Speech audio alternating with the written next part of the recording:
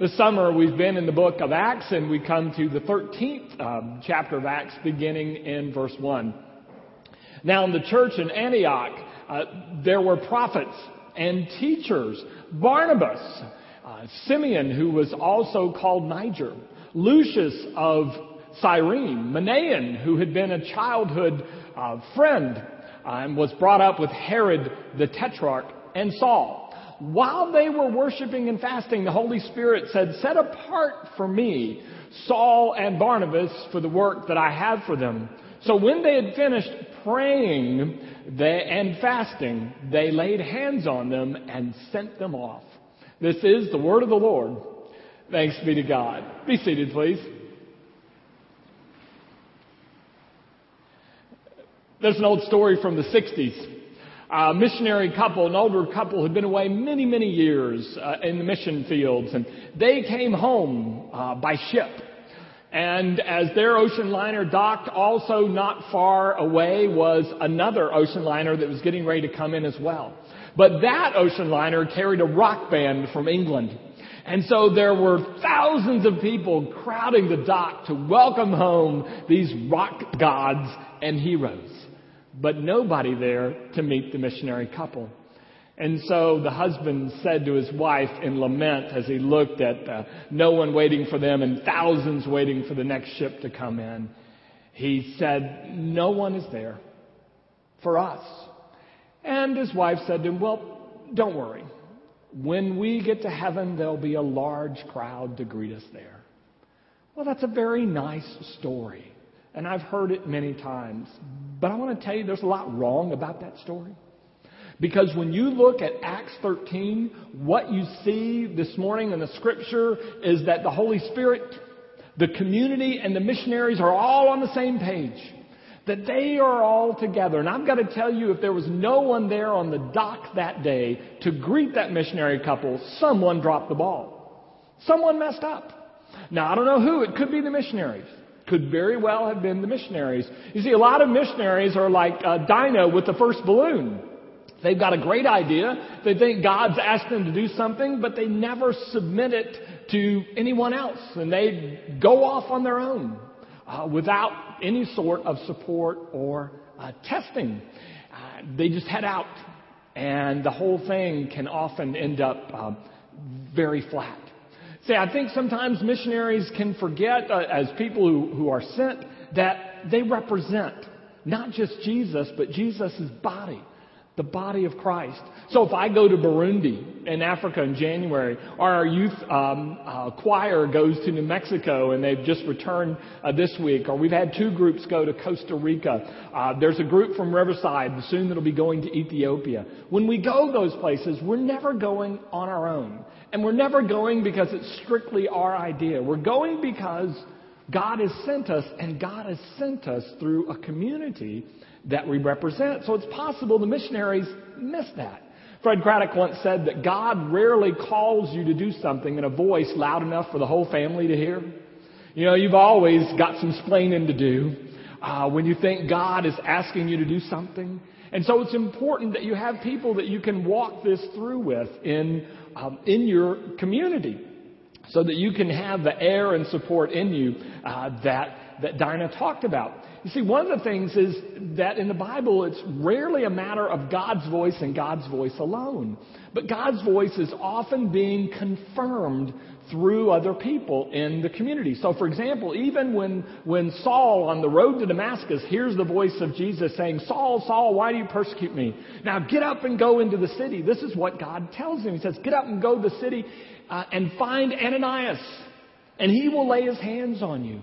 So even Saul's wonderful experience on the road to Damascus was not a private thing. It was something the whole community got involved in. So anytime we believe on behalf of God that we are sent to do something, it's important that we test it out with the community. Because there are a lot of people that we read about and hear about who think God told them to do a number of things. From shooting soldiers on a military base to driving their family into the bottom of a lake, to things less sinister. People claim all the time that God's telling them to do things. But they don't realize that biblically God set it up to where if you think God's telling you to do something, you check it out with others of God's people. and it gets tested and confirmed. One of the things we know about Saul and Barnabas is not only were they using their spiritual gifts, but they were using their gifts in this community, so people got to know them after a while. And they knew the character and the heart of Saul and Barnabas, and so they knew when Saul and Barnabas were sent, they knew they were the right people to be sent. So perhaps the missionaries just cut themselves off from community, and they never allowed their call to be tested. I love what Dallas Willard says. He says, if you do not plan on listening to other voices in your community, you do not plan on listening to God. Because go through the whole Bible. Occasionally God speaks through a bush, occasionally through a fire, a cloud, but the majority of the time God is sending messages through other people and confirming messages that God has sent through other people. So all of us who think we're called to do something need each other to test out that call, but also to support that call. We need some air in our balloon, and not just money, though money's important for many things that we do, but note the importance of prayer. I dare say that if you take prayer out of the book of Acts, you have nothing going on. You have very little happening at all. So much starts in prayer and continues in prayer in the book of Acts. And notice they are worshiping, they're praying to God when they get this word to send out Saul and Barnabas. But this is what I love about it. You know, if I'd have gotten a word from God, send out Saul and Barnabas, I would have stopped the service, stopped the prayer time. Let's do it. But what the scripture says is they finished praying and fasting, then they laid hands on Saul and Barnabas and sent them out. So often when I ask God for guidance or advice and I get it, then I quit praying for a while until I need it again. And one of the things we see in the book of Acts is that prayer is a continual relationship and experience with God. And so they're going to continue it. And when they had finished that portion of their time of prayer and fasting, then they carried out the orders that God had for them. So we need the prayer and support of community. So, you know, if a missionary couple comes back and they're on the dock alone, part of me thinks they missed out. They dropped the ball. They forgot they were part of a larger group. But there is that other possibility. Maybe they didn't mess it up. Maybe their church did. Maybe their community didn't understand that part of being a church is sending people out into the world. In fact, one of the commentators I read on the scripture made this claim, that if you are not sending people out into the world, you are not a church. Now, they don't have to go to Africa. They can just go down to work, go to their neighborhood volunteer association or the soccer fields. But if you're not sending, you're not a church. If your only concern is yourself and how you're faring and how your family is faring, if that's the only concern, it's not unimportant, but if that's the only concern, you're not really a church. It was shortly after the end of World War II when Archbishop William Temple made this famous statement. He said, the church is the only institution in the world that exists for the very people who aren't there. The church is the only institution in the world that exists for the people who are not there. We're always being sent. We're sent to care for and reach out to the very people who are not a part of us. If we're only sent to ourselves, we're not a church, we're a club. And clubs are wonderful and they're fun. But clubs are not churches. So maybe this church missed it and they left their missionaries at the dock. Maybe they forgot the opportunities and responsibilities of a sending church. Thank goodness Antioch did not. According to Josephus, Antioch was the third most important city in the Roman Empire after Rome and Alexandria. It was positioned on what we might call the frontier. It was on the edge of the empire, heading west. And so it was a logical place for the future Captain Kirks, those who wanted to go where no one had gone before, to launch from. And so it's entirely appropriate and it makes sense that God would take this frontier town, this frontier church at the crossroads of the world, and have them send Saul and Barnabas out into the world. When we are at the frontiers, when we are at the crossroads, and God has blessed us and enabled us to be here, the responsibility that comes with it is send. Send. And maybe the church missed the message when they had missionaries left alone on the dock. Maybe they didn't know they were supposed to do that. Or maybe they found doing it too costly. You see, I believe what the Bible teaches us in having Saul and Barnabas sent, who were the very leaders in this church at Antioch, That God is telling us when you send your best. When you send, it's a real sacrifice. That, as Donna mentioned earlier, one of the themes of this message and service this morning is that mission is costly. Anytime you send someone forward, it's possible you won't see them for a while or ever. I've been, as some of you know, at Riverside, our North Campus, for the past 3 Sundays. And I've seen people after the services and before the services there that I've not seen in years because they used to be here. And they were part of those that we sent. And now they're there.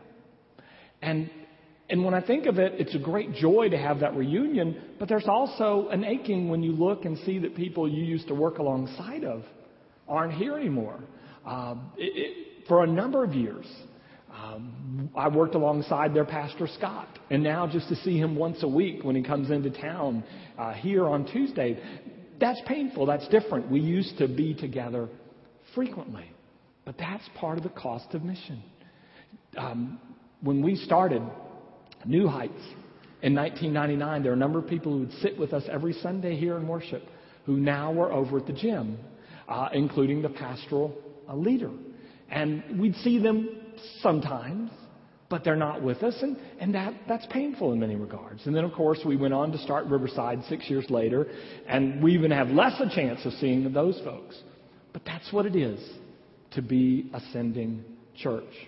Back when we started Riverside, we had a mission drive and collected the money for this. But we ended up, over the first few years, spending about $500,000 to get Riverside going. On a normal Sunday morning, now in the summer that's not normal, so in the school year, there will at Riverside be about 600 people in worship. And experts tell us for every person that's in worship, there's probably another one at least that's not there on that Sunday, but considers themselves active part of that community. So let's assume 1,200 active people at Riverside. $500,000, 1,200 people. I'll let you do the math, but when you do the math, ask, what's a life worth? What's a soul worth? Do you know for our investment of $500,000, we've seen atheists become Christians, agnostics become Christians, marriages put back together in that community. We've seen youth that were heading on a difficult, very rocky path brought back to a path that would lead them in better ways and healthier ways for their future. We've seen a number of people who need everything from clothes to refrigerators who have been helped out of Riverside. All of that because a number of years ago, we sent out our best. And now, as some of you know, we are sending about $200,000. That's our commitment over the next few years to San Pedro, to Asbury, to our campus there, to not only reinvigorate an existing faith community, but to enlarge it and reach out to a largely Hispanic community that surrounds Asbury that's not likely to drive over down to Basse Road, 825 Basse. And again, it's a sacrifice. And again, there are people that are there faithfully that we will not see. But mission is costly. And I need you to know that having spent 3 weeks at our North Mission, that it makes a difference. And so we could stop here and pat ourselves on the back, except that's not the point of the story. To be a church, you're always sending. And to be a church, you are always sent. Let's go back to the 5 names I mentioned in the scripture this morning, just if you caught them. The first one was Barnabas. He is from Cyprus. The next person who's mentioned is a guy named Simeon, called Niger, which means he's a black man. And in that time, more than likely, he was not from Antioch, but likely from Africa. There was Lucius of Cyrene, which means he's from Libya. There's Manaen, who is a friend to a childhood friend of Herod Antipas, Herod the Tetrarch, which means he's from Galilee. And then there's Saul of Tarsus. Do you see what happened? This sending group had all been sent. They had all gathered there. They had been somewhere else first. and ended up here. We don't pat ourselves on the back because we sent a few people up 281 or we sent some people over on San Pedro. We know that our job is never finished because we are always sent. Maybe we're sent at work. Maybe we're sent across the street to a neighbor we haven't met yet. Maybe we're sent to one of the nursing homes nearby our campus, within yards of this campus. But we are all sent. I believe that's so important, sentness, to being a disciple, that one of the things I'm really pushing hard starting next Sunday, you'll start reading and seeing it, is a retreat September 21st through 23rd called Faith Walking 101. And the goal of Faith Walking 101, it's a little bit like having an Emmaus retreat. If you're familiar with Emmaus, it's like a weekend retreat we have here at Alamo Heights. And the upshot of it is that people leave that retreat, and wherever they find themselves in the world, they live for Christ in ways that make the community a better place. That's called faith walking. And we'll be pushing it because not only are we senders, we are sendees.